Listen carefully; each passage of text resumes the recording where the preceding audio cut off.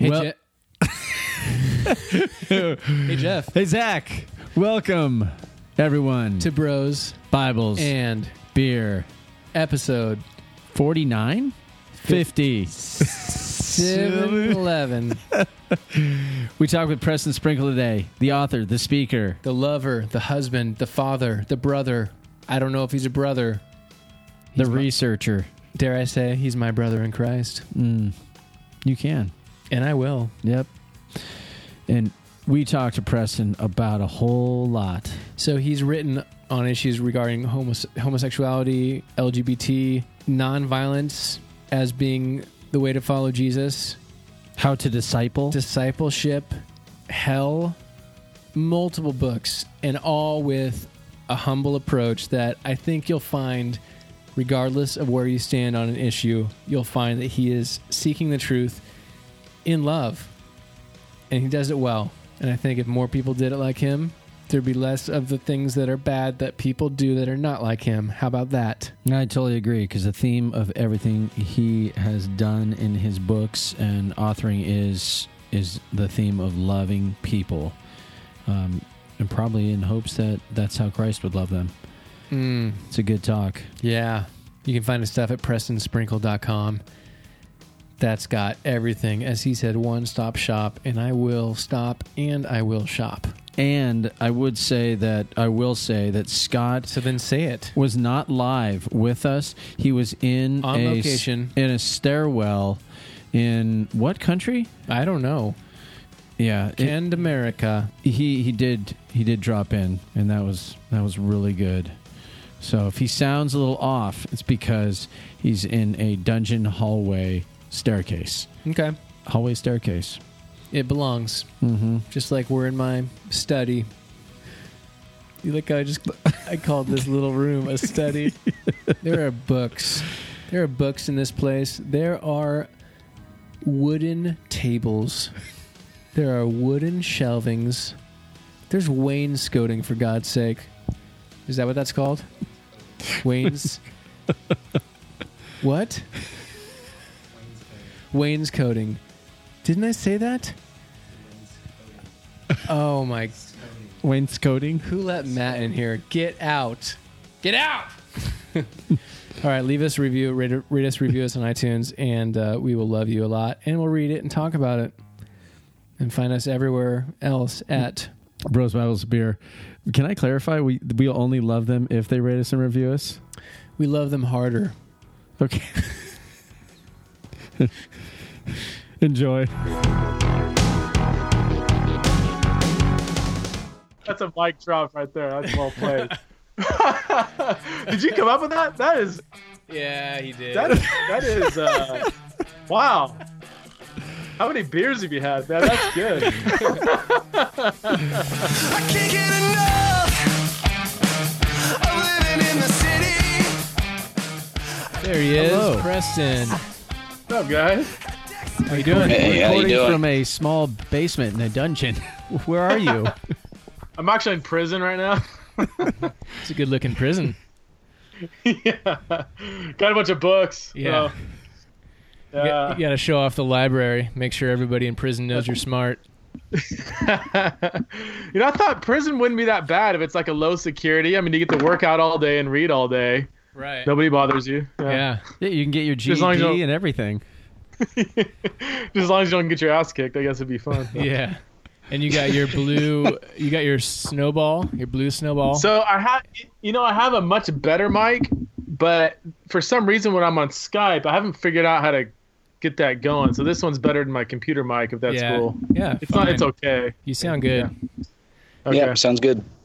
Yeah, we Awesome. got. I'm Zach. Jeff is right next to me. Hey. The other bro is Scott. He's on location, also in a prison. Yeah. Yeah. Normally, we're all in the room It's together. called work. Yeah. You guys are in Southern California? Yeah, Mission Viejo. Right. Oh, right on. Okay. Yeah. So, what's your connection to Mike Erie? We met him through. I have a good friend of mine that was a missionary in Peru and had gone to Okay. Coast Hills, where Mike was filling in for a time in Aliso Viejo. Okay. and he introduced me to his podcast. Said, "You got to listen to this guy because I think you'll like him." And I listened to his podcast and just reached out to him, and they hooked it up. It took a little scheduling, but he actually came over to our house and recorded it with us. No So way. it was awesome. Oh, that's awesome. Yeah, he's a good dude. Yeah, and I guess his co-host Andy lives down the street from me, but I didn't even know it, and I haven't seen him, so I'm on the lookout for no Andy way. Lara. Cool. Yeah. Awesome. Anyway, I used to live in your neck of the woods. In Boise? I went to Boise High. I mean, I don't think you've been there that long, but I used to live off Yeah. Park Center. If you could, No way. I mean- No way. yeah, way back when I was a sophomore in high school. It was so to see somebody else from Boise's exciting because pretty I don't know many people that are from Boise. That was back when Meridian and Boise were probably like two separate cities. Now they just run together. I don't know if you've been back recently. It's grown so much. Oh yeah, they built up everything. It's just sprawling. But Oh yeah. I don't know. No way. Wow. The only thing that I know about Boise, because I was only there for a year, was the big blue turf at the stadium. Oh yeah. But you haven't been there that long, have you? Almost 3 years. Okay. I'm from SoCal as well. Simi Valley, Ventura County area. Gotcha. Yeah, speaking of that, yeah. Scott has something for you in that regard. Oh yeah, I think we have a Lilly connection. Did you play ball with Ted Lilly? No way. I hit my So- first home run off Ted Lilly. Oh, nice. Just serving up that straight fastball. Well, I guess you'd call it a fastball.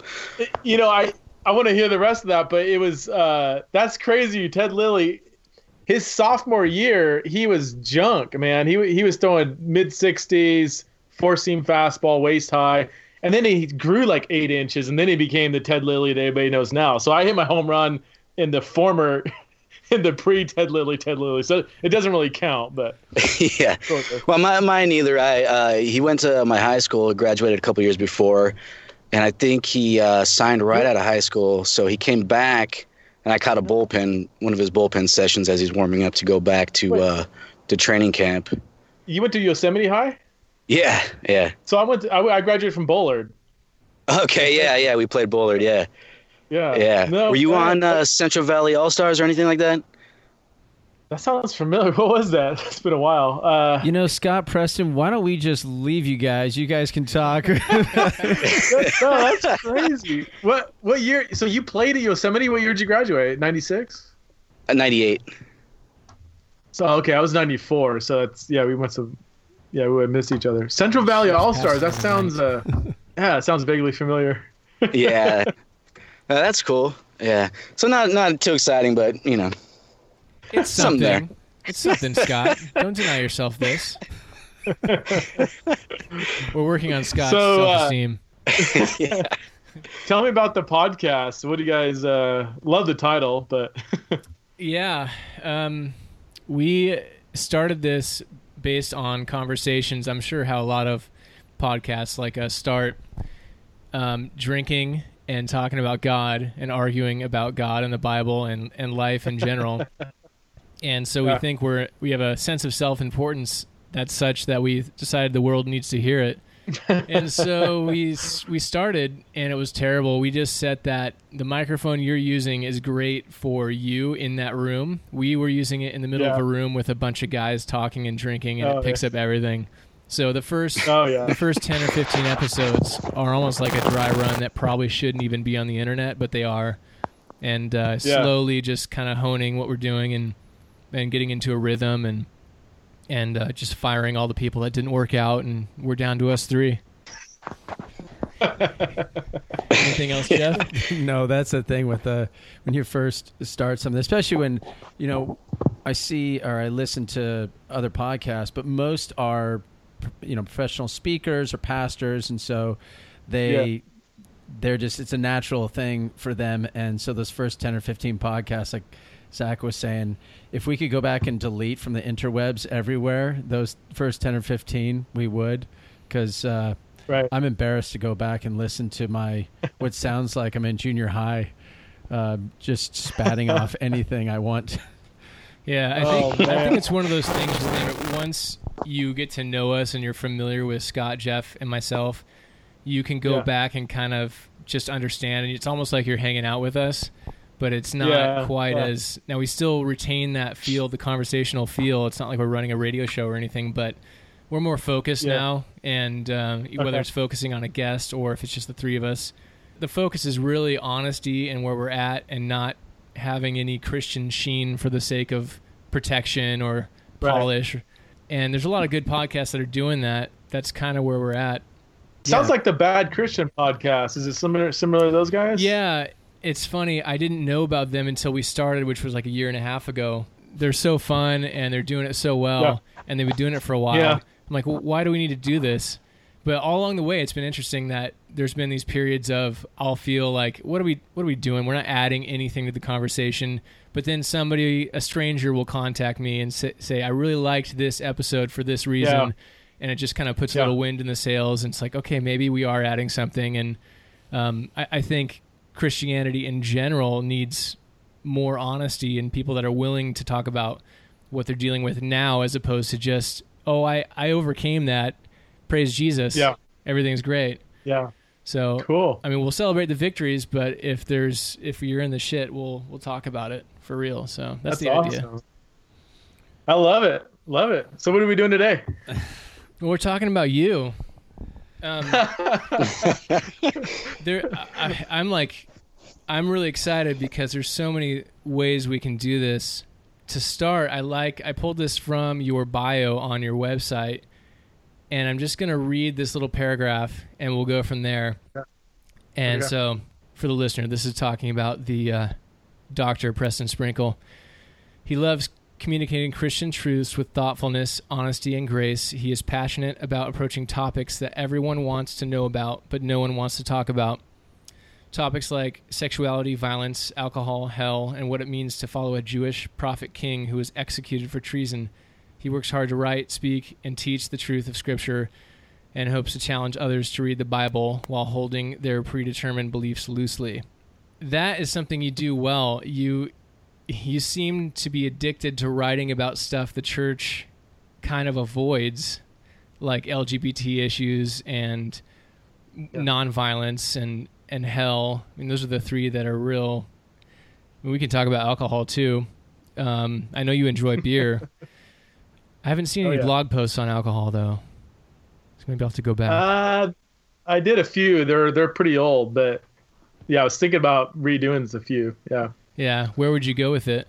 Oh, I mean, you could probably guess. I mean, I think that, the alcohol conversation, I think it's a great mirror into the way that conservative evangelical, quote unquote, biblical, thinkers just get off the rails. And I in one of my blog posts, I should repost that. I should tweet it again because it's I got a little attention a few years ago, and then it's just a good reminder that people are willing to read their preconceived ideas into the text. The thing that like wine wasn't alcoholic or whatever, or, they try to say it is just or so watered down. And well, how do you make sense of, Paul saying, then don't get drunk with grape juice, but, like, it's just so absurd that people would make that argument and other people would cite it as like evidence that the Bible doesn't talk about alcohol. Or actually in John 2, the wedding at Cana,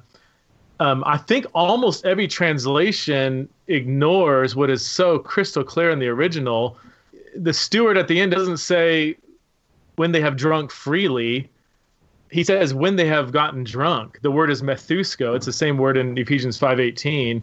He's talking about when people have been intoxicated, then you bring out the bad wine or whatever, but you've provided the good wine first, and just that kind of like covering up of the hard edges of Scripture is just it just drives me crazy. So I love beer, whiskey, wine, all that, but for me, it's not even really about permission to drink. It's kind of exposing the fact that conservative evangelicals who are more of the teetotaler will read into their inspired word that they, say they revere. They will read into it cultural presuppositions at whim. And it is just a disgrace for those of us who really are trying to be biblical. And it drives me crazy. That's my short answer. Yeah, that's a good one. So do you consider yourself on the conservative end in general? I know labels can be ridiculous. You're so much more than a label. I really don't. And I'm not trying to be, I'm fine using labels if they're helpful. I really don't think the conservative liberal labels are helpful at all. I mean, to me, they're, by definition, they're subjective. I mean, my King James only friends think I'm a liberal. You know, my LGBT affirming friends think I'm conservative, and it really depends on the person trying to label me. And what topic you're talking about. And what topic? Yeah, I was introduced. I was on the Liturgist podcast, and they introduced me as kind of they didn't know what to do with me because they said, well, he's kind of like a liberal evangelical because he's an annihilationist and a pacifist. And I'm like, okay, the annihilation, I can kind of get where you would consider that liberal, but pacifist is excessively conservative, like the Mennonites from 100 years ago were the head cover wearing, like people who took Jesus's words most literal. Like it was a hyper conservative view. And yet because of its association with liberal politics in the 70s, 80s, it didn't vote for Reagan, and were commies and, whatever. It took on this kind of liberal connotation. But so I think the liberal conservative, when we talk theology, gets so unhelpfully blurred with politics and even in cultural things that I think it's unhelpful when we put those labels on. So honestly, I'm not trying to like slip out of categorization as a whole. I just think that, I think it's unhelpful. So it depends on the issue. I guess you would say I would be conservative on this, liberal on that, depending on what you even mean by it. Well, it seems like people want to, society, especially media, wants to stick people in a box. And I'm just having listened and watched much of the Twitter feed and also your blogs and some of your messages, especially just preparing for today's, is that you have this strong belief in the Bible. However, all of what, at least the controversial issues, it's when you get in a conversation with someone, there doesn't seem to be a sticking point, and people want to stick people in a box. And so if you say, well, how could you say that? Of course, God doesn't believe, that there should be, or people should be aspiring to a gay life or whatever it might be, the controversy within church and society. And you seem to float atop that. You have your belief in the Bible, but then when it comes to those issues, you're like, I'm not so sure. Not so sure we should be against or for. Why not just the conversation in loving? And in a sense that makes me liberal because I enjoy dialoguing across all kinds of topics. What's funny is I recently read a book. I got it. Oh, this one right here. He reaches out The for Righteous the Mind by Jonathan Haidt. This was a fascinating book. He's an atheist Jew, a PhD in moral psychology, but he's attacking what people call liberal today. He goes, it's not true liberalism. Let's get all kinds of perspectives on the table and let's talk about it. But he says, no. What we have today is liberalism gone wrong. It's now illiberalism, where certain conversations aren't allowed to be voiced. We shut down conversations. Even, look, do we want to get into Trump? I am not a fan of Donald Trump. We'll get into whatever you bring up, is we're going to get into it. So it's your choice. And I've written, I don't think I've said one thing positive about Donald Trump, except I guess we should still pray for our leaders kind of thing. At the same time, some of the anti-Trump rhetoric is not true liberal rhetoric. It's illiberal. It's not saying, hey, let's get a good, kind dialogue and let's listen to the actual facts. It's we're going to muzzle any other voice besides just one voice. That's not true liberalism. True liberal society will encourage a democratic conversation in the context of free speech, and let's let the evidence go where it leads, and let's be kind to each other. I don't see that today. Our so-called liberal society is gone beyond where I think it's trying to go. I think I'm going to insert an applause break right there. Yeah, even liberal professors are kind of like, oh no, what did we do? We've created a monster with our liberalism. These students have taken it too far. Right. And the whole tolerance thing is a total sham. I mean, that there's so much intolerance in the tolerant movement. I mean, it's very tolerance is very selective today, and I think that's where exactly what you said. I think even people that had a really pure ideal of liberalism have seen it just gone so far to where it's like this is not doesn't have healthy. anything to do with tolerance. No. It's quite the opposite. Yeah. We were talking a little bit earlier. Did you hear about Lifeway pulling the Christian hip hop Sho Baraka's album from the shelves? No, I've heard about them pulling other authors from the shelves. Yeah, Jen Hatmaker. I'm sure there's a bunch. Yeah. But with Sho Baraka, this happened pretty recently. One of the songs, I believe it's the last song on the album, contains the word penis. And they pulled it because it contains that word. I see you chuckling. And this drives me absolutely nuts. And I don't know what we do about it, because it seems like you compare it to a lot of the garbage that's in the Bible, and I don't say garbage like not true or anything like that. It's a mess. The dirt that's in the Bible, the real life that took place in the Bible, they might as well pull the Bibles. They got sex help books for Christians. There's one book, I can't remember the name. It was in the article in the Washington Post, but it contains the word penis like 47 times in describing different ways a Christian marriage can operate and thrive, including the nickname Mr. Happy, and that was a quote. They're selling that, but they pull off this Christian rapper. I don't know what's behind that. Well, there's a lot behind that, but it's kind of in the same ballpark. Are we creating Christians that are we're trying to protect the kids or keep things safe? And is the consequence of that Christians that don't know how to operate in the world because they're insulated from it? And if so, like, what do we do about that? And it's also related to the college thing, where we create these safe spaces, whether it's on the campus or whether it's in our churches. We try to protect from the outside world, and then it renders us weak to operate in culture. Your thoughts? Oh man, where do I go? Well, first of all, I through personal experience, I know about that whole Lifeway thing. When I turned in my manuscript for my nonviolence book, it contained the word shit in an appendix. Now, in context, I was talking about just war theory, and my cuss word was a quote from a drill sergeant who, when one of my students who was in the military or training for the military was operating a 50 caliber gun, and he says, "Wait a minute, how do I tell the difference between the civilian and the soldier?" And the drill sergeant kind of shrugged his shoulders and said, "Look, civilians are going to die. Shit happens." Right. And that was a turning point for him as a believer, saying, "Well, wait a minute. That's not collateral damage. Those are innocent lives that you're telling me that they're just shit happens, you know?" So I quoted that, and my publisher, David C. Cook, said, "Look, I love what you're doing here, and your point is pretty compelling and convicting.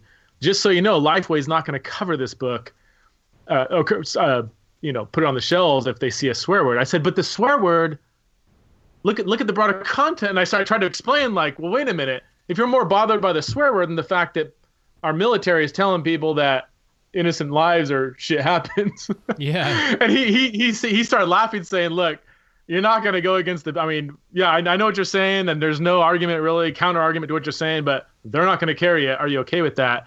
You know what I said?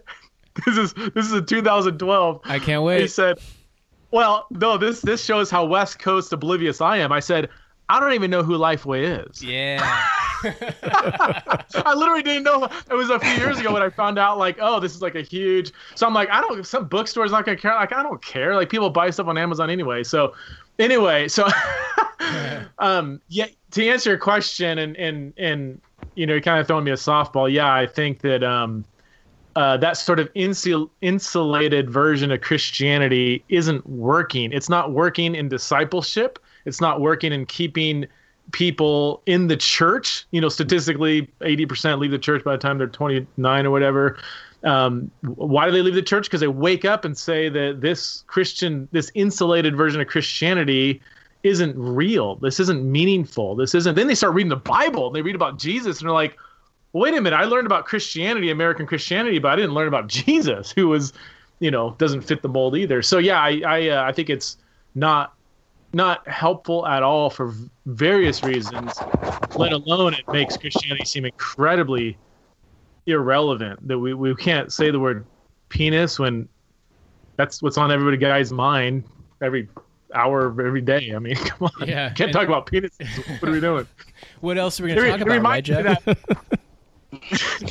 What's funny is in Bible translations, that passage in 1 Kings 12, when Rehoboam, when they start complaining about the harshness that Solomon laid on the people, and they said, Rehoboam, can you free us from these burdens? And he goes, look, my little finger is thicker than Solomon's loins. I'm like, come on, loins, really? Like, that's not what's going on there. What's a better English word? A direct translation, according to Preston Sprinkle. My little finger's thicker than Solomon's member. if you want to keep it kind of whatever, Clean little yeah. PG. Yeah, that's anyway. I'm gonna start saying holy loins. That's terrible. And by definition, your loins are set apart from every other man's. Okay. There was something you were talking about the society becoming weaker or just the dumbing down of things and the protecting everything. And I started thinking about, okay, we have this world of generalizations and assumptions that are made, but they're based all off weak relationships. So yeah, the Christian church pushes back on, having members of their church that are or associate with groups or have problems, and they might even be struggling. And to struggle means you're trying to, live this life in Christ. But that by pushing away, by so many churches pushing back on not loving people, which a lot of your books talk about, or just that struggle of so many people feeling like they don't have a place. And the Liturgist is a perfect example of, where they're trying to bring people in that just don't feel like they belong. But it kind of perpetuates itself, this generalization, and then it kind of creates an exponential wedge between the church and people and the world and the church. And all of a sudden we have this huge segregation gap, and our culture is pushing back on Christianity, but really it's based off weak relationships. Because if any one of us had a conversation with, it doesn't matter who it was, a refugee or someone who was a lesbian or someone who was just extremely being torn down by pornography or just the addiction or any addiction, to have a one-on-one with that person and really live life a little bit with them would change everything. The problem is, as a whole, we're failing. And I don't... You have the answer, Preston? I was waiting for the question. That was great, Jeff. Preach. Golly. Preach. That's when you're not in relationship with somebody, it's so much easier to otherize them, right? To treat them like an issue, to treat them like an other, somebody out there. And I think, there's several things going on there. I think with the rise of social media has enabled us people to spend more time relating to people in a I don't want to say depersonal. Well, it is kind of depersonalized in less of a personalized way than if you're face to face, life to life, in an embodied relationship. And I remember, I get it. Hammered pretty hard with LGBT stuff from conservatives and liberals. I mean, and it's, somebody asked me, I think it was like 6 months ago, they said, man, I see, you get hammered pretty hard, on on social media and, vlogs or whatever. And somebody said, do you ever get that kind of attacked, like in person, like when you go speak? And I kind of thought for a second. I said, no, actually, I never have. I've had disagreement, like really good disagreement, but it's never this like weird, like dehumanizing, F off or whatever that you see on social media. I've never had that person, even when there's significant disagreement, because when you have some level of relationship, even if it's just kind of a face-to-face encounter, that's a natural bridge to the other person, even in the midst of disagreement. That's the thing. Like, it doesn't mean we all have to agree on everything. No, I mean, I think when you're in a relationship, you can humanize the other person, even in the midst of disagreement. How to do that? Like, what's the answer? I mean, this may spill over into more ecclesiology. I think that my overarching ecclesiology, which is a total mess right now, it's I feel like I took my ecclesiology. We were just talking about ecclesiology, so we know what that means. But for the listener, what does that mean? Okay. Your view of church. What is church supposed to be? The doctrine of church or whatever. And in the New Testament, the most dominant metaphor for believers is that they're family. It seems that the most significant thing about the church, is that we are relationally just like together, one body, one family, brothers and sisters and mothers and fathers in Christ all together. And even though every church says they're trying to accomplish that, I don't think our current models on the whole are prioritizing the desperate need and unique identity of church as family. And again, you can be faithful at church. You can even serve and still be incredibly isolated, alone, and unknown, and not know other people. I've been in part of several churches where it's like nobody really knows. I've been there years, and nobody really knows me. Because it is still very programmatic and built around high quality service, and whether or not relationships happen are kind of sloughed off to small groups, and even there they don't really know what they're doing. And so that may be part of it. I wonder if our view of church and our lower priority of family and relationships, in a sense, doesn't help this need for relationships to happen. Yeah, I'm kind of wandering around, but I think you get the point. Yeah, and it's beautiful. Just the fact that you say you're a mess when it comes to this is one of the reasons I love you, and I love what you're doing. It's like added on to. We'll probably get to some of your changes when it comes to some of the biblical interpretation that you've gone through that are pretty public, but those reasons too make you relatively unique in your industry, I guess we'll call it.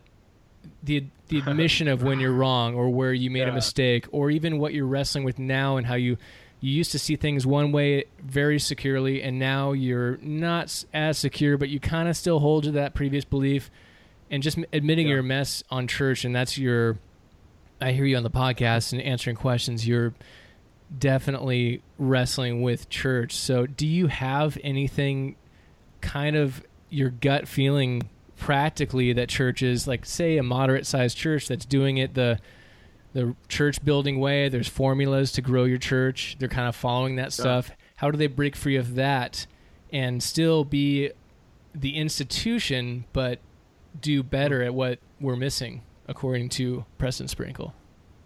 Yeah, I don't want to speak authoritatively on that, because I'm neither a practitioner nor a theologian who has that figured out. So I'll just give you some kind of informal thoughts. I mean, I guess there's two approaches that people take that recognize this as a problem. One is to keep the basic structure of what we're doing as church and just try to kind of gut it and, like, do things differently within that typical structure. The other approach is to scrap the entire thing and start from the ground up. That latter approach is pretty much what Francis Chan is doing. For 18 years, he was at the mega church and tried to get people to be more authentic disciples. And he kind of realized, whether he's right or wrong, I don't know, but I mean, he realized I really can't do this unless I just kind of start over from ground up.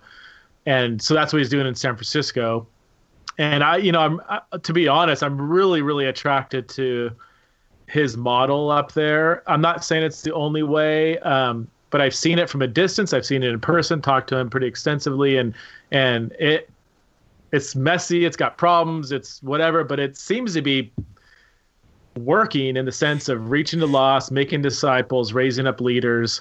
And one of the things they've done is they've now expanded to 16 house churches. 4 years ago, there was one, and then it doubled. They haven't spent a single dime on church. And they have all these converts, disciples. They have ex-cons that are now pastors and now raising up leaders. And it's when you read the book of Acts and it's a bunch of misfits, people are getting saved, movements are happening. It really does feel like that. Wait a minute, all the bells and whistles are gone. So they didn't just try to kind of gut the structure and kind of let's do community groups better, let's do sermons better, let's do all these things better. They said, let's just scrap the whole thing. Let's just gather, eat bread, drink wine, pray together, study the scriptures, and just do it for free and see what happens. And it's really pretty amazing. I'm not saying that's the only way, but I think there is a need for more things like that, courageous people to say, you know what, I'm just going to really try to go and just scrap the whole thing and start. I don't want to say start over like we just ditched hit church tradition or whatever, but let's try to be a little more radical in how we're rethinking these things, because we need to seriously rethink, I think, the way we're doing church, because statistically it's not working. Yeah, there seems to be some adventure and excitement when you're just starting something new, though. I mean, go to the church building and you've got the pastor and you've got the people that have been there and you just join the group. It's one thing. When you go off and start your own thing, and it's kind of, it's not anti-church, but it certainly doesn't look like what normal church looks like, and that's exciting. And at least in today's society, it seems like that's where a lot of people are going. They want to go where there's excitement, and they want to go where things are new, and they want to go where things are being challenged, and the Bible's being questioned in a good way. We need to have conversations, because things have been closed off for many, many generations. And it was just I grew up in a Catholic church until I was 11. It was just come in, sit down, stand up, kneel, sit down, and do what you're told. So Francis' model is exciting. I think generally and this may be, I don't know if I've actually said this ever before, but I wonder if we need to kind of invert the current model to where currently, and despite what pastors may say, at the end of the day, the Sunday service, the quality of the actual service is kind of a high priority. They're spending a long time preparing the message, and it's not just studying the passage, it's how to present this in a way that's rhetorically effective. And if there's newcomers, they're going to say, wow, that was a good message, I want to come back. It's going to keep people there because the music was, in tune and good quality. And I'm all for high quality. I'm not saying any of this is bad, but that has become the major priority. And if you can get connected, well, that's kind of secondary. That's, we have small groups for that. We have this, that we have that available. What if we just inverted that whole thing to where connecting in authentic discipling relationships with other believers that is number one. Large gathering, kind of all that stuff is number two. And this is what, and I'm not actually a Chan groupie. I can talk about the things that we would disagree on, not to be a whole nother, but they do have all the house churches get together once a month for a big, large celebration, but that's not the primary identity of their gathering. Most of the times they gather in homes, there's a meal, there's tons of prayer, they're laying hands on people, they're, this long relationally driven meetings. And I said, what do you do with the high maintenance people that are just kind of there for a show? They said, they don't stick around. We're all reading the Bible extensively together. We're praying together. We're getting into each other's lives. We're doing what church should do. And we're not trying to attract more and more. We're not trying to grow. We're trying to make disciples. And the growth that happens is authentic growth. It's not just, growth for the sake of growth.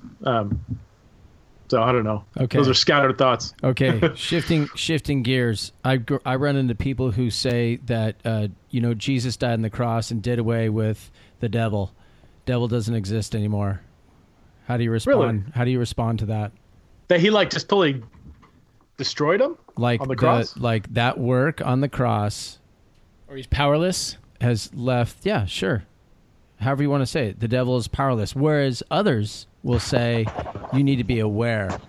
You need to recognize that there's a lion out there ready to devour you. So, where are you on that? Yeah, it seems so clear if you take the New Testament seriously that the devil's still. I mean, you quoted 1 Peter 5. The devil prowls around like a roaring lion, and our battle's not with flesh and blood. Ephesians 6. You know all the passages. So I don't know how. I would need to see how they would. This is what I'm saying. I'm interested in that. I want to know, like, dude, convince me. Like, I'm not familiar with that. Like, I have all these verses that I would need you to offer a better interpretation than one I've been assumed. But I mean, to me, the cross and what happened to the devil and sin and the spiritual forces of darkness, it's an already not yet paradigm, meaning there has been a massive blow to evil, to sin, to the devil, to this, the forces of darkness, but the full final completion of that victory will await when he returns. And we live in that kind of tension of victory, and yet we're still fighting the battle. And to me, again, that seems very clear, that sort of already not yet, we're living in between times. That seems very clear from the New Testament. So, well, an example is it would take a lot to convince me otherwise. And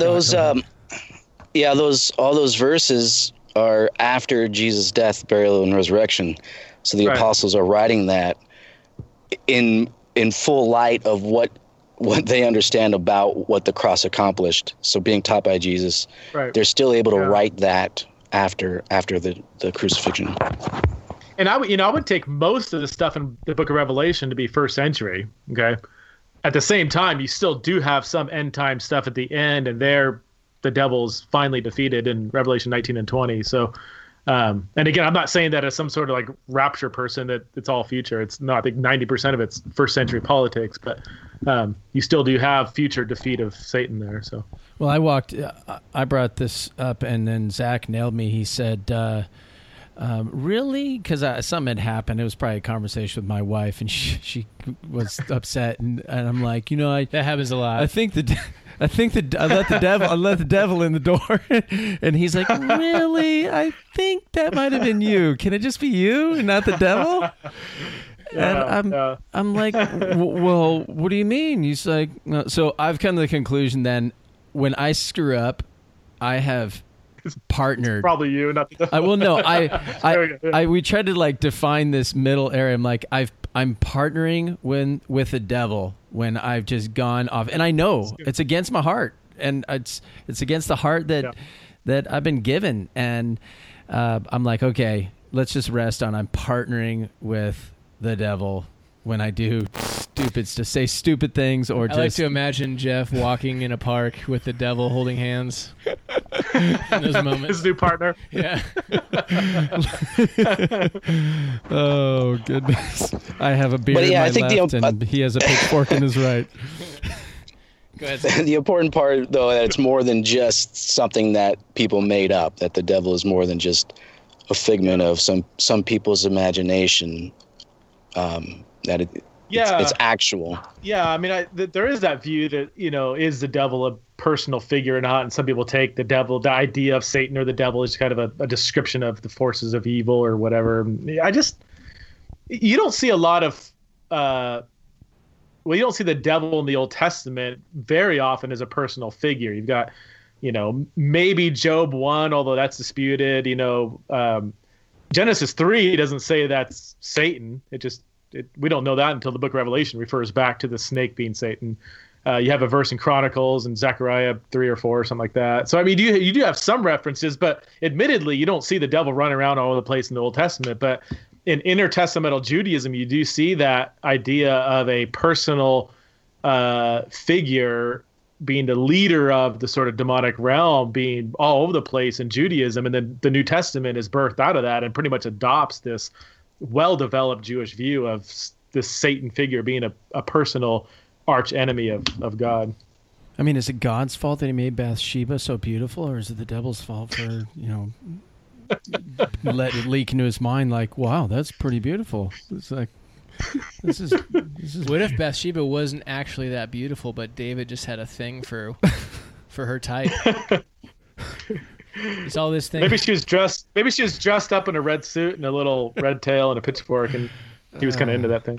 Yeah. Well, yeah, and that's the other thing is not trying to argue against other people's misconceptions or taking those and throwing out the idea of any theology or any biblical topic. You can't take what people have said about it and then use that to dismiss the idea altogether. Sure. You gotta and that's what I appreciate about you, Preston, and then reading Racing Hell when that you bring up what other people have said, but you're ultimately going back to Scripture and looking at what Scripture is saying about it and not dismissing it because people are abusing it or misusing it or misapplying it. Because if you did that, then you got to throw out everything, because everything's been misapplied, and grace has been misapplied. Throw that out because people abuse it. So I mean that's one thing that I've been appreciating about listening to your podcast. Oh, thanks, man. Appreciate it. Yeah. Yeah. So going back a little bit, you had mentioned discipleship, and your most recent book is called Go, and it's about discipleship. And you kind of mentioned when we were talking about churches and how we can do church better, a large part of that is how we disciple people. How is what you're spelling out different than what your average church is doing? Let's see. That's a good question. I never want to be the guy who says all the churches are doing it wrong. So I really got to stay clear of broad brushing. Very general.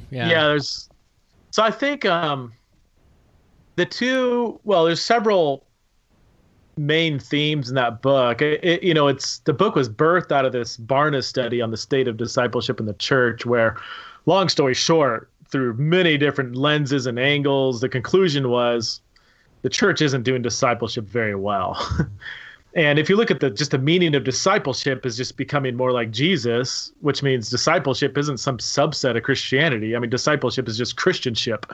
It's not limited to one-on-one meetings or small group studies or whatever. This is just the way of the Christian life. So that if the church isn't doing that well, if the church isn't becoming like Jesus well, then that's a huge problem.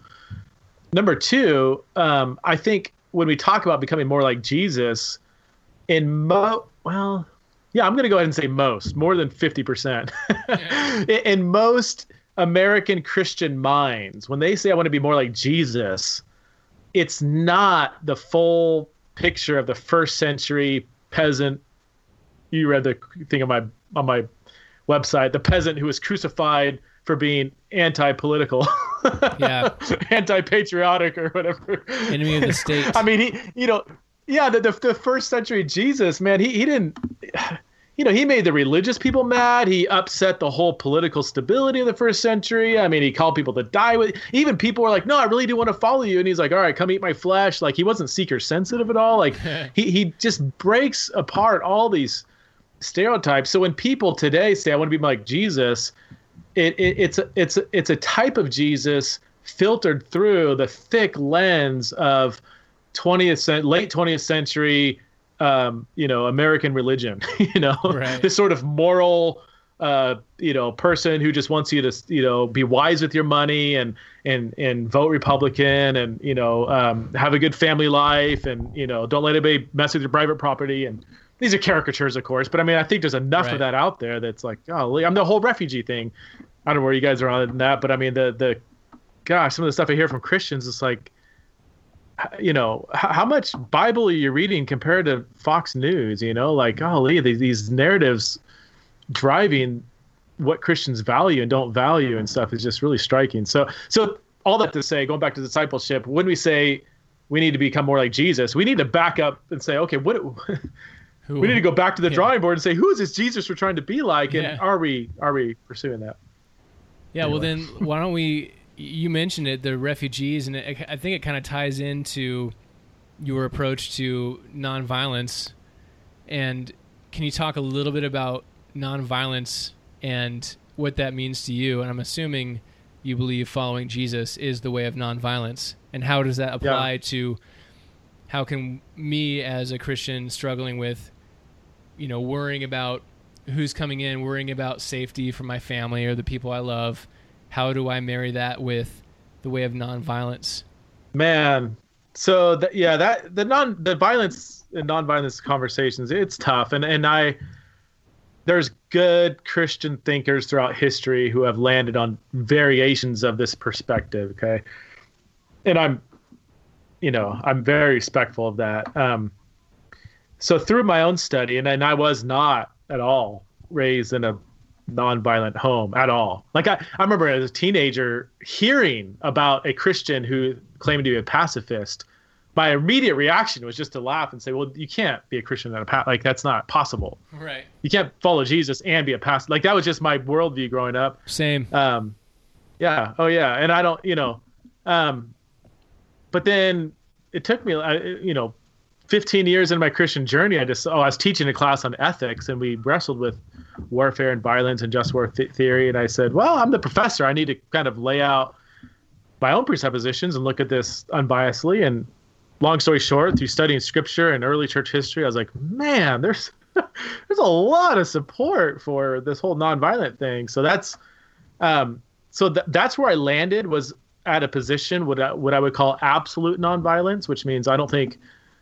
And I think here's the thing. I think we always need to bring it back to theological categories.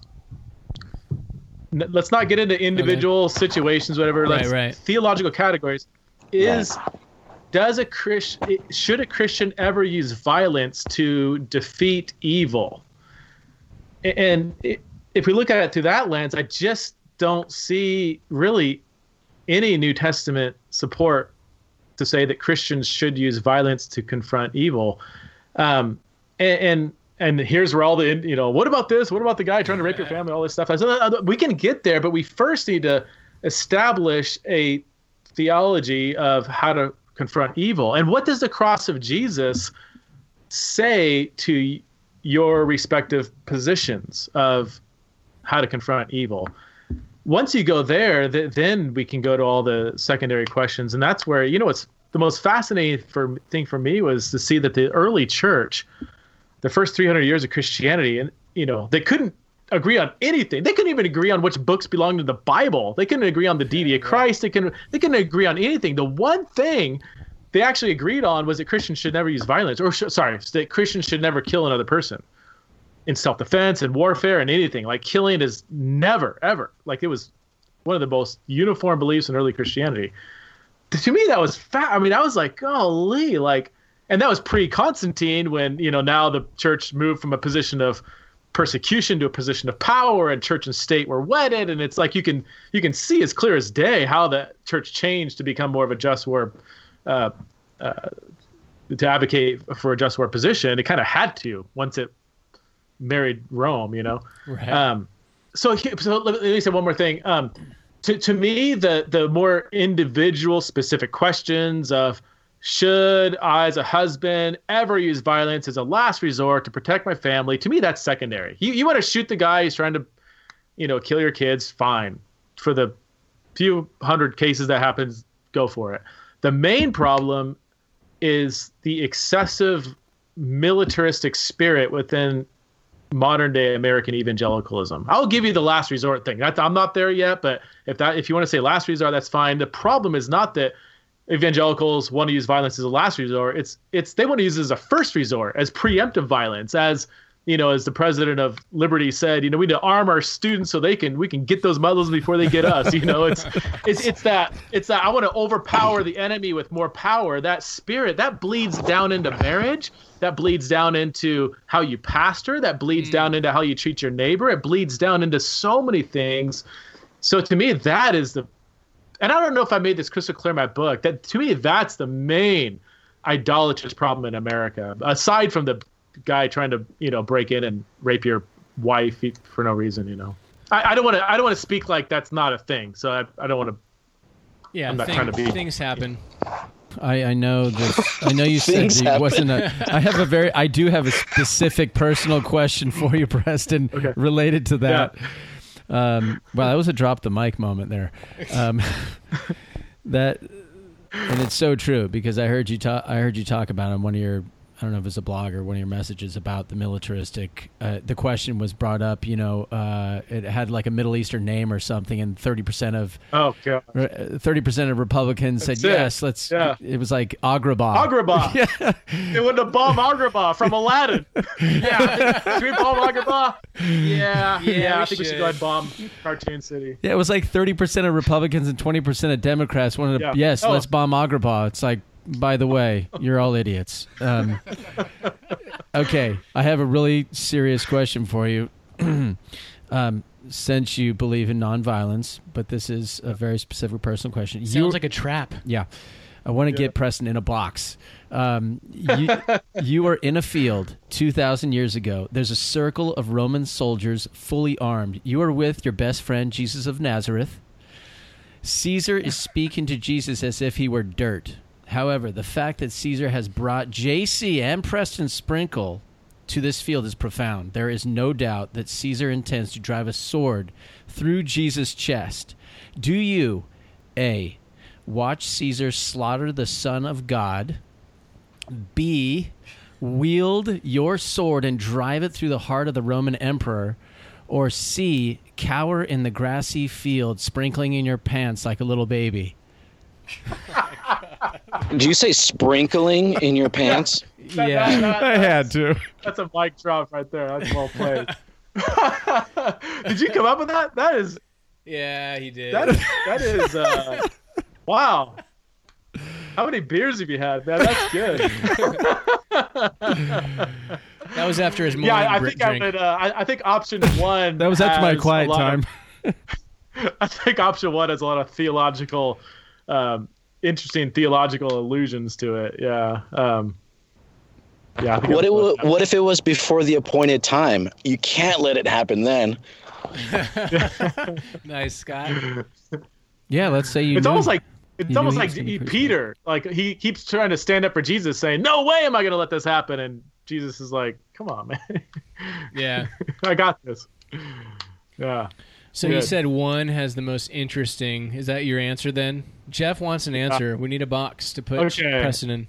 Well, to be realistic, no situation has only three options. So this is officially a very theoretical situation. So just call it stupid. Just call it stupid. All right. I'm gonna go with one. No, but this is what people do when somebody breaks into your, the whole like, what are you gonna do when someone breaks into your home? Are you gonna kill them or not? As if those are the two. Like, yeah, I'm just gonna, Dirty Harry, boom, hip shot, whistle, and put it back in my holster, and go out to take my kids out to dinner, save the day, as if it's either kill or be killed. All in slow motion, by the way. Yeah. Oh yeah. Totally appreciate the answer. You should definitely run for office in a few years. You have a way of communicating that would, just be fine with everyone.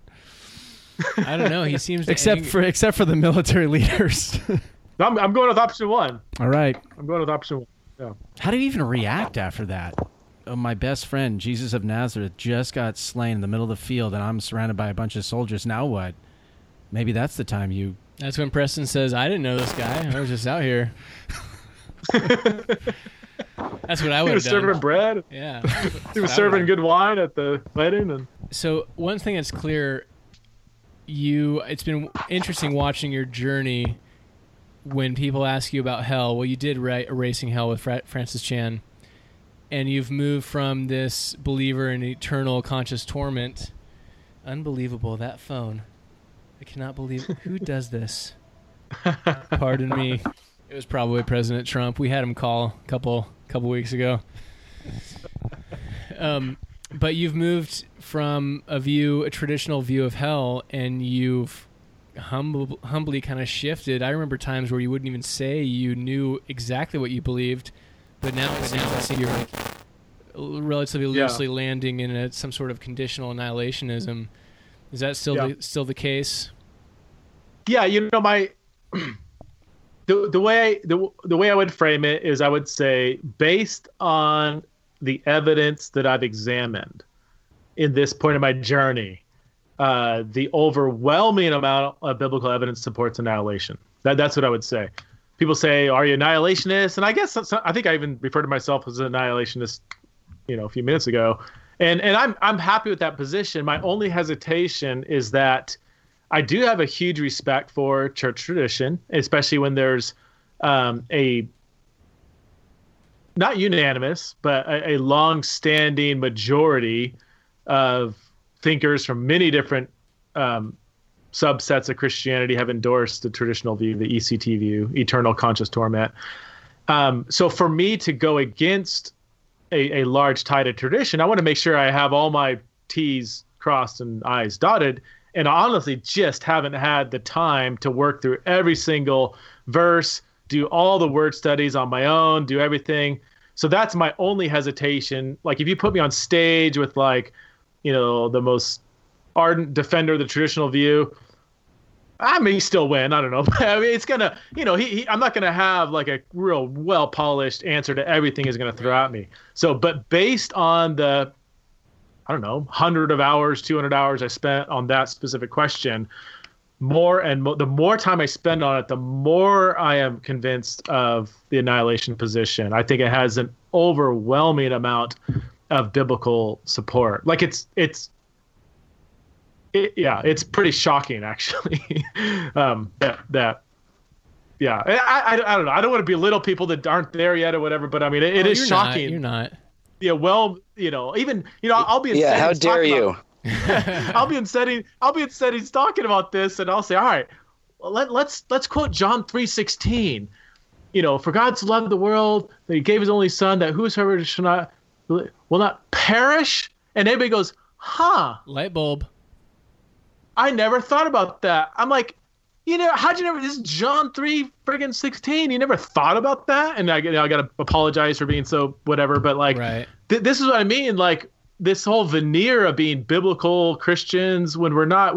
We just have these thick lenses of late 1980s American conservative evangelical interpretations of the Bible.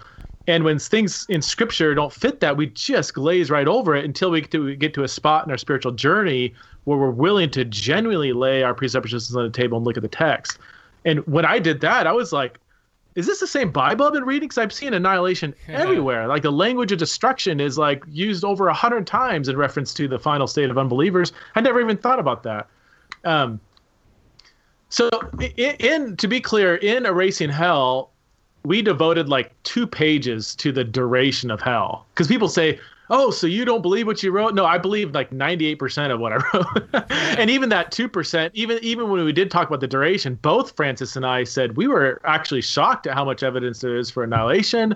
But based on these passages and tradition, we're going to lean towards a traditional view. So even there, it wasn't like I didn't write a book defending the traditional view. I wrote a book saying that there is a place called hell. The punishment is irreversible. And I would still hold to that view pretty strongly. Yeah, can I just quote you something here? Sure. I don't know if you've seen this book. The lake of fire is the final destination for both the devil and unbelievers. We have already seen that the phrase tormented day and night, forever and ever, refers to a never-ending punishment for the wicked. The same phrase, forever and ever, is used to describe the reign of God's people, which will never end, Revelation 22:5. So I don't know if that's page 106 of Erasing Hell. Yeah. No, that was going to be one of my questions. That's part of the 2%. That's the 2% he does. Idiot wrote that. That was Francis. Francis said I tried to push. Yeah. So in Erasing Hell, we based our leanings towards the traditional view based on 3 passages: Matthew 25, 46, Revelation 14, 9 through 11, and then Revelation 20, verses 10 to 15. And yeah, I would push back on myself on what I wrote, how I defended those 3 verses. Yeah. No, Jeff will have grace on you. No, but I think the main point of the book, though, I got through most of it. I have a few chapters to go, but I think the main point so far is not the duration, but just the idea of being separated from God, and that it's that there is punishment outside of this life, and then what are we as Christians, what do we do with that knowledge? And it really, I mean, the whole book just has been kind of just, it's like he wrote it for me. I've been going through a lot just mentally for a while, and just like everything is like, oh, okay, yeah, this is like talking right to me.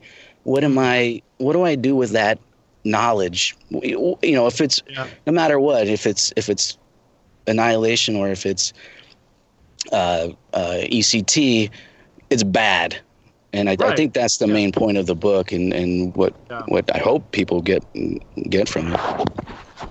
We really did want to blend sound theology, rigorous argumentation, but also just a really rich pastoral tone to the entire thing. Because oftentimes these discussions can become so esoteric that we lose sight of, we're talking about real people and real destinies here. And so, that it rocked me just writing it and studying for it and everything. So I'm glad it's doing the same for you. I'm piggybacking on how you shifted, and I always love when people change and they admit they change, because so many of the big dogs have ministries geared around a specific teaching of the Bible, which builds in a financial interest to never ever look at things humbly. So I really appreciate you for that. But do you have something right now that you believe about the Bible or God that you're holding? You believe, but you're holding it looser than you used to, and would not be surprised if in 5 years you take a different position than you're at now. Oh, that's good. Man, you can get me in trouble. So the one that I've been fairly public about is my view of women in church leadership. I don't like the phrase women in ministry, because ministry is too broad. But does the New Testament set forth a vision for women in positions of leadership in a local church? And I was raised in a real strong, the so-called complementarian, that women can't serve in leadership. And I would say I have not dug into that specific question very thoroughly at all. But I would say I've moved from like a hard line, like complementarian, no women in leadership, to now I'm like, I'm barely kind of complementarian. I'm trying to be the other egalitarian, where women can serve in any office, but I'm still, of all the arguments I've wrestled with, and most of my scholarly friends are not on where I'm at. And we sit down, we have a couple drinks. I'm like, all right, bring me to your side. Like, I actually want to go there. They give me their best arguments. I'm like, it just isn't, I still have questions that you're not answering. And, right.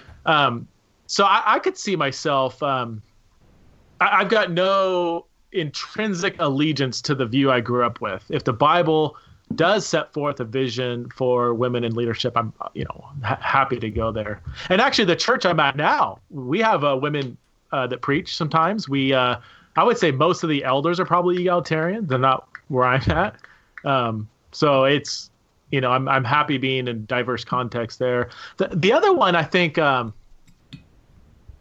just understanding what is biblical inspiration is one that I haven't really looked into. Things like inerrancy, infallibility, and also the whole science and creation, Genesis 1-11, and especially 1-3. I mean, I'll just go where the evidence leads there. I've got no allegiance to any position. I just haven't really looked in. So. Wow, you just are listing cans of worms that we are all about.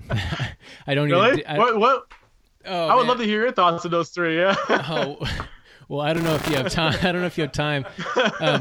I know we're in different spot. Like, the three of us are in the same in a lot of areas, but we wrestle. Like, for myself, I consider myself egalitarian, and I'll be ready to give you a hug whenever you come over to my side of the fence. It's. I think it's a matter of time, but I do think that's where the church is moving in general, which is another question I have later, of where you think certain things are going broadly in the church. But maybe I'll let these guys speak briefly. Like, Genesis for me is not a scientific document, and it was never intended to be. I grew up where it was the scientific truth. And it's not until, some listeners know this story, so I won't do it too much, but it's not until the last few years that I've really kind of unraveled and made faith and made interpretation my own. So yeah, Genesis. I don't. What was the other one you mentioned? Oh, inspiration. Like, what does it mean that the Bible's inspired? Or oh God, are categories of inerrancy, are those helpful categories? Are they even true and biblical? Yeah. And what do you do with contradictions in the Bible or apparent contradictions? Right. Whatever, and that is such a good conversation, Scott, and I know very well. And in general, it's, for me, it's just any talk of inerrancy is almost a time waster because you can go so many different ways.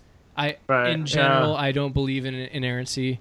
But because we're missing the point and missing a lot of the meaning that was in the text that we miss if we're just trying to argue if everything was as it said. But I'll leave that alone. I know Scott's itching. Scott, where are you at? Go for it. Zach, I would just, encourage you to be slow to come to conclusions that are God actually didn't say what Scripture says that God said. I didn't mention anything about that, Scott. Come on. Not today. Not today, yeah. Yeah, if we get you back on here sometime, we'll just have a geeky session where we'll drink some bourbon and get into that. Yeah. We could talk about ex opera operandus. What does that mean again? I used to know what? My Latins. There's a controversy between that and ex opera operandi. That's where the priest, if the priest gives communion, the priest's righteousness either matters or doesn't matter. Oh, right. Something like that. I don't know. I heard it on the Dividing Line with James White. So, whatever that's worth. Oh, man. I was just to say the inerrancy, I think so many of the inspiration, inerrancy, infallibility conversations, I think we get lost in terminology too. So like, for sure. For instance, like in Fight, in my book on nonviolence, I did some work on like the book of Joshua and ancient Near East military genres, meaning when a certain nation talks about a military victory, how do they do that? Like there's actually a specific kind of military genre that allows for a lot of hyperbole. I think if you look at it that way, if you look at it through the lens of what does the ancient genre allow, rather than placing modern categories and expectations, let's look at the Bible through the lens of ancient categories, then that opens up, I think, a very generous or, broad view of what is errant or not inerrant or whatever. So I'm very happy with massive exaggerations in the Bible. I mean, when it says that Zerah came to Israel with 1 million men, like that's newsflash. He didn't have 1 million men. Yeah. Like that's just not that. There's nothing in any sort of credible scientific or historical source that would allow for a number even close to that. I mean, the most generous estimations on population in Canaan around the late Middle Bronze Age, the time of Judges or whatever, prior to the Judges, is maybe like 100,000 people. Yeah. Like that's like pushing it, probably more like 50,000. And so a lot of the numbers in the Bible, they're very exaggerated, and that's okay. People say, they start freaking out. No. That's normal in that genre. If I said, I'm so hungry I could eat a horse, my wife's not going to flip out saying, all right, I guess I'll go kill a horse, and like we use natural, can you do that in Boise? There's some strange things up here. And so that's where I think this conversation so often just looks at inerrancy and what is the Bible from post-Enlightenment modern categories. If we just get back to ancient Near East ways of doing, of writing history and interpreting history, I think it just changes the discussion. Well, yeah, and I think kind of what I said earlier is I don't want to throw something out or disregard it because of how people are defining it. Going back to how the Bible defines it, if Jesus saying, kind of affirming Moses, or the writings. If you believe Moses, you believe me. If Jesus is referring back to that, and that's another thing. Putting other labels on it beyond what people are defining it as, like putting labels like like perfect or something like that. I don't think that that's what they're saying, but yeah, just don't disregard something because of how people today define it. Right. Like you said. I think we could all agree on that. Preston, going forward for the church, you've written extensively about sexuality, nonviolence. We're going to have all your books in the show notes, in addition to links to find you and all that. But going forward, do you have any predictions of just where you think the church is headed when it comes to sexuality, when it comes to women? I think we probably got a hint of that, but just for example, I feel like the conservative church in general is going to have to come up with some sort of affirming structure, while I think they're working on it without giving up what they believe the Bible is teaching, in a way that doesn't shut people out and create division that doesn't need to be there. I don't know how that's going to happen, but I think that's probably the movement of culture, right or wrong. So what do you see? Is there whether it's sexuality or not, is there anything that you have? That's I think where it's so hard to say because things are moving so rapidly. Marriage predates government. Like, this is the oldest, most fundamental institution that has always been defined as a union between one man and one woman, and that has so quickly been overturned. It's not. I don't think it's clear that trajectory will keep on going that direction. It could. It's just there's such massive weight to a so-called traditional view of marriage that has so quickly been overturned in the West. Remember, this is not a majority world conversation, right? By and large, to think that that's just going to set pace for the rest of the world, maybe it will. But you have, for instance, the abortion back in Roe v. Wade. There's been a lot, kind of a swing back the other direction, where it seems that pro-choice is more of a minority position. Pro-life has gained a lot of steam, even among non-religious people, or even the no-fault divorce that Ronald Reagan introduced in California, back in the 70s. Even secular sociologists are realizing that's not good for society. We thought we were making a step forward. We realized that's actually not good for society. So I don't think we can tell whether even secular culture as a whole will continue to say this is progress. We may end up 5, 10, 20 years to say we've actually regressed and we need to rethink some of these things. I can't really, I think to me, it's kind of up in the air where culture is going to go, I think. Right. As far as the church goes, man, my prediction, and it's nothing more than a prediction, is that for the branches of Christianity that are going to affirm same-sex marriage, I still think that's going to be a strong minority, and I think it will probably create its own sort of brand of Christianity. I don't see how the two views can exist within a sort of, maybe evangelical is too narrow. We'll just say evangelical within the evangelical church, really broadly defined. I just don't see those existing side by side. Even, most people that came out of evangelicals, like a Rachel Held Evans or somebody, right. She clearly says, I'm not evangelical anymore.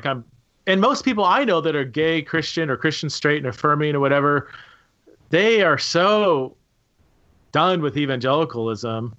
And yet evangelicalism does seem to be going pretty strong. I mean, most of the churches that are growing, right, you have Catholic Church and then non-denominational kind of low church evangelicals. All the mainline churches are shrinking. From what I that's confirmed that, but that's right. The study I've seen. But I don't see the affirming view catching the steam that it's trying to catch within mainstream evangelicalism. Okay. And you have Hatmaker, whatever, coming out, and I don't think that. Let me say, I'm not convinced that is signs of like this kind of snowball gaining to where in 5-10 years, I'm going to be in the minority or something. I just don't see that happening. And it's largely due to, well, here's, and I'll end with this, but even in the people who are affirming same-sex marriage and same-sex sexuality, whatever, I don't see them, I don't know what their sexual ethic is. Like, they're yet to produce like a coherent, distinctively Christian view of marriage and sexuality. They've looked at the tree saying, I think two people can get married. I think that's fine. The prohibition passages don't outline. I'm like, okay, that's fine. But so what is the Christian view of marriage? Is it a genderless institution? I've yet to see a coherent, distinctively Christian sexual ethic and marriage or view of marriage from the affirming view. I've seen kind of, nitpicking a few passages with alternative interpretations, but I haven't seen anybody replace it with anything that's distinctively Christian, that's going to work for the global Christian movement. Yeah. But Well, anyway. in Christ, there's no longer male nor female. So, there you go. Scott drops the mic. Yeah, that's like Jesus making grape juice instead of wine. I definitely noticed that if the listener, dear listener, go to pressandsprinkle.com, you have been writing a lot about sexual ethics recently. Yeah. And it's very, very interesting. You almost are apologetic that you're spending so much time on it, but I don't think you need to be. Yeah. Well, my goal this year is just to read, a ton of books just on sexual ethics, gender, just get my arms around because I focus more narrowly on same-sex sexuality and kind of, biblical passages and stuff, but there's this much broader ethical, theological, sociological, political discussion going on that I haven't got my arms around. So I'm trying to spend more time there. But I think there's something before that, and it's at the family foundation of where all of that, I think there's a unfortunate springboard from family structure and just love that's created within a family, just a healthiness. And it's my opinion, just because I saw my sister is a lesbian and my parents divorced and my sister only knew men who left and, and then my mom remarried and that man left, another man. And he kind of, was a little bit physical with my sister and he ended up leaving. And so she only knew men a certain way. And so the fact that she's a lesbian, I'm like, I completely get it. And then at the same time, sometimes I'm like, I don't really think she is. I think she's just really pissed off that her life sucked growing up. So I've always wanted to do a longitudinal study of a lot of people as you have, which I so love that you dedicate that time of these people to just find, not that I don't think they would want to hear the answer if that ended up being like, nope, it was your upbringing. You weren't born this way. Oh man. Yeah. So anyway, that's, you can read more about that. That's my side note. People to be loved. That's Sprinkle. No, ultimately, that's the theme. Yeah. I do want to supplement everything I said about marriage and sexuality because that was very one-sided. And if anybody's, not familiar with what I've spoken or written on it, it's going to be terribly inaccurate. They're furious at you. Yeah. So well, we don't have time to get on to it, but go ahead. Well, I just think that the evangelical church in this conversation has done so much damage to the LGBTQ people that it's that's what drove me to write on this topic. What actually drove me into it was not the theological defense. As a theologian, I want to be honest with the evidence, and I'm more and more I'm seeing that as being very significant and to my mind pretty clear, very clear actually. But I'm equally passionate, and depending on the day, maybe more passionate sometimes about the damage that the church has done in this conversation in the name of defending truth or whatever. And I mean, there's few gay people I've met. I've got a lot of gay friends. Few LGBTQ people that I know that either didn't grow up in the church. Most of them grew up in the church, statistically it's 83% LGBT community grew up in the church. Almost everyone has had a very dehumanizing, isolating, pretty anti-gospel experience, and to me that's damnable. So I don't have a lot of friends. I will get back-to-back emails from like a liberal saying, you don't love people, you just say you love people, and a conservative saying you're too kind to the gays or whatever. Man. And it's just like, I'm like, you guys should go hang out. Like, you guys are both. You might learn something. So yeah, from I each don't. other.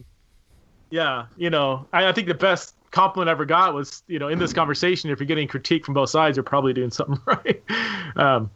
So yeah, I'm equally passionate. And people say you can't do both. You're either going to be affirming and loving, or you can stick to your version of the truth and you're not going to be loving. And my goal in life is to try to find that sweet spot where you can actually do both. And the one thing most people on the sidelines of this discussion don't realize, there's so much diversity. It's not a left versus right thing. I mean, there's a lot of gay people that oppose gay marriage. Say, I'm gay, I'm going to find a same-sex partner, but that's not marriage. That's destructive to society. That's gay people saying that. There's several kids being raised by gay parents who have come out and said, you know what, I love my mom. I love my mom's partner. It's a good environment, but I'm opposed to gay marriage. Kids have the right to be raised by a mother and a father. The scientific evidence is pretty clear that both genders are the healthiest environment for the. In fact, that's pretty much a case closed deal. Even it was back in the 90s, early 2000s, when there was so much overwhelming evidence from science that even far left liberals said, okay, we give up. Like, the evidence is clear that the most healthy environment for a child is biological mom, biological dad. Obviously, there's, what do you do with single parents and whatever? But yeah, it's complicated. So there's so much diversity out there. So I can keep going. I'll do one more. Paul McHugh, who was one of the leading psychiatrists, who was the leading sex change operator or whatever. Like, he's a guy, he was a guru in like performing sex change. I mean, this guy is like world-renowned psychiatrist. He's come out in the last few years saying, I think we really got this wrong. Like, it's like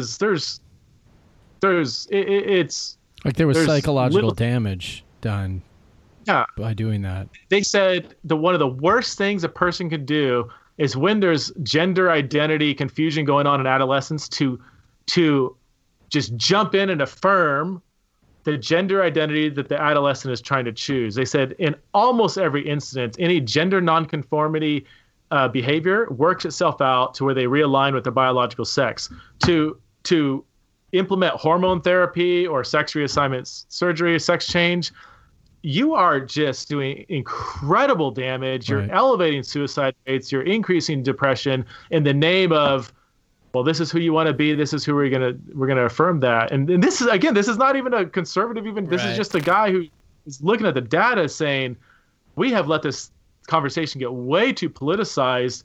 The science just does not go that direction. So all that to say, there's so much diversity within the LGBTQ conversation. It's not just either affirm or not. There's just for sure. It's way more complex. Every subject we tackled is worthy of much more time than we gave it. So, but I think it's a good primer for our listeners. I know a lot of them know you, but check out PrestonSprinkle.com. We'll have everything in the show notes. Is there anything else you want to say? How people can contact you, or what you want people to know? No, my website's the one-stop shop, so you can go there. Hey, how's contact page? Are you a skier? I have been a skier. I just took up how's bogus. I just took up a snowboarding.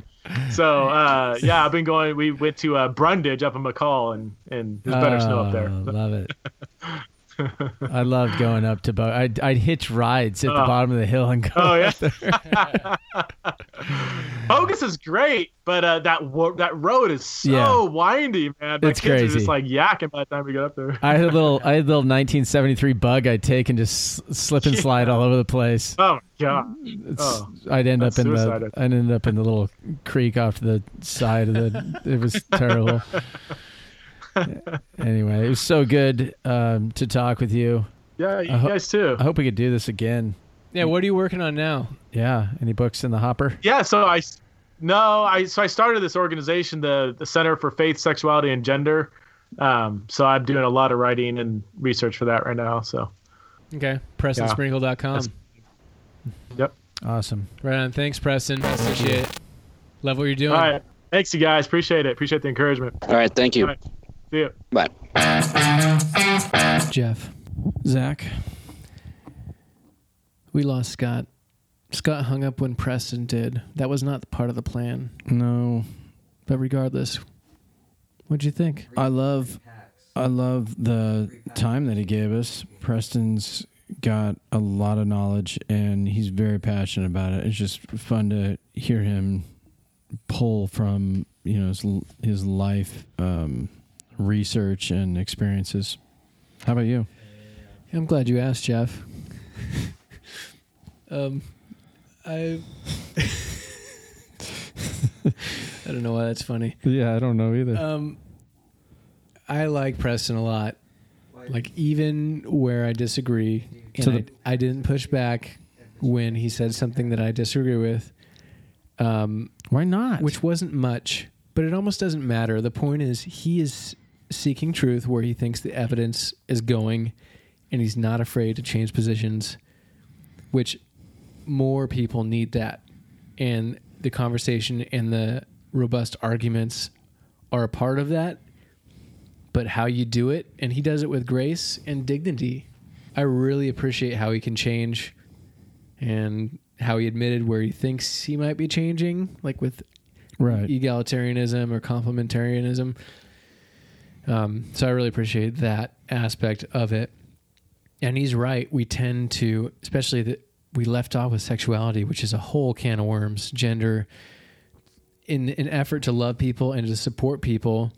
And I do this myself. The tendency is to either ignore data or judge or not want to deal with certain facts in favor of whatever the people want for their life. Right. And what he exposes is that it's not that simple. Nothing is ever that simple. It's not like you can be whatever you want. You can identify with whatever you want to identify with. And it's not the converse where it's a man and a woman.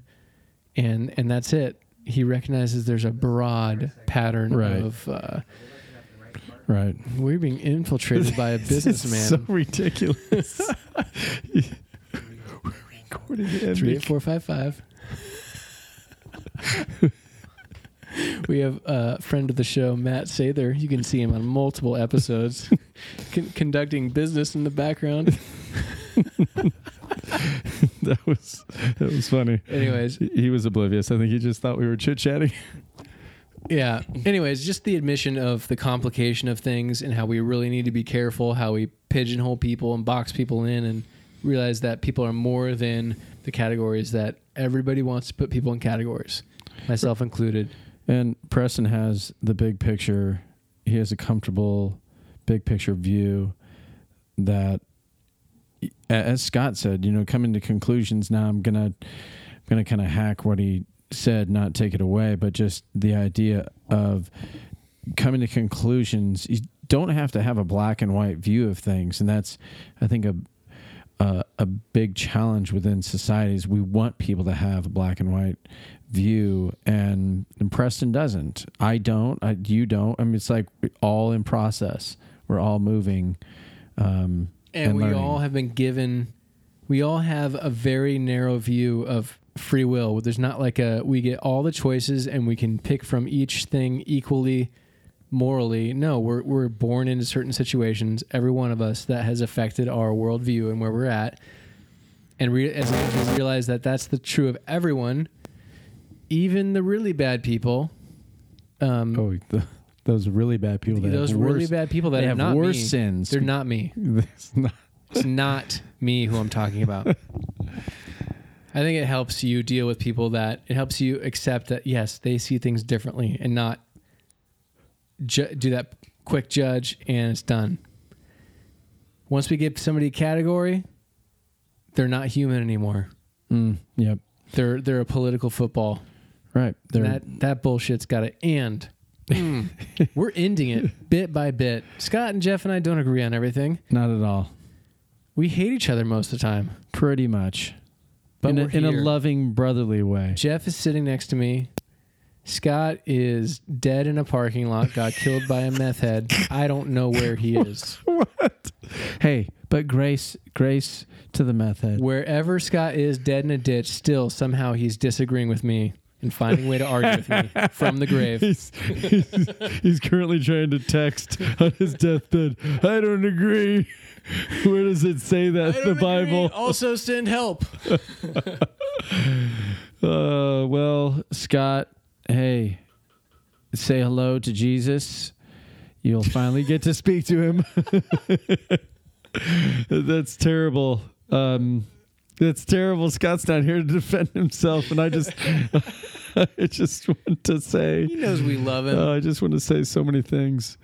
Oh goodness, Preston he's a good man in that he does the research. He leaves it open for discussion, and the theme of all of his books are really just loving people, in not the right way, but just loving people and being more Christ-like. So I don't think you can be heading in a better direction.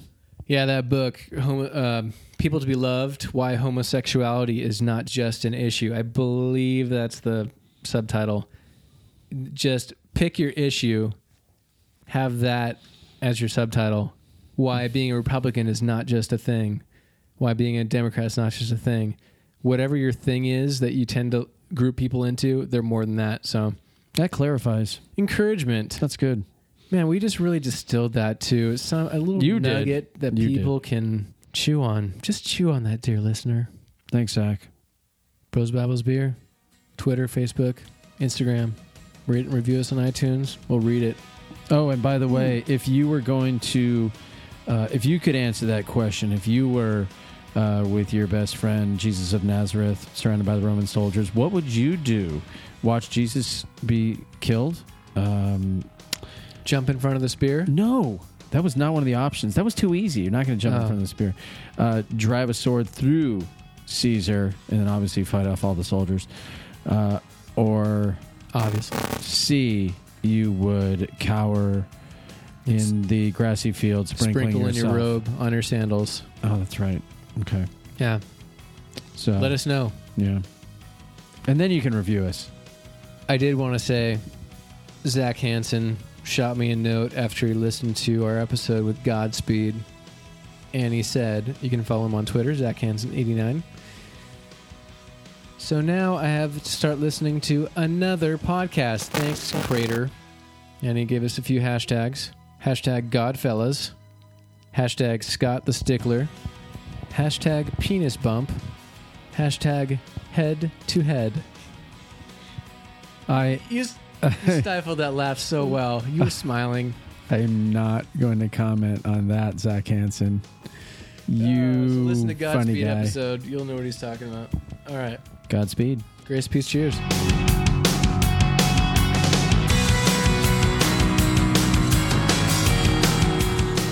I'm 52. I'm a gym teacher. Gym teacher. I'm a gym teacher.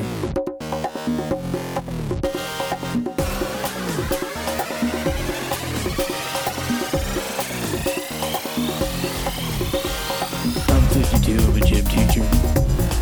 Gym teacher. I'm 52. I'm a gym teacher. Gym teacher. I'm 52. I'm a gym teacher. Gym teacher. I'm a gym teacher. I'm a gym teacher. I'm a gym teacher. I'm a gym teacher. I'm a gym teacher. I'm a gym teacher. I'm a gym teacher. Don't quote me, bro. Scott, seriously, shut the hell up.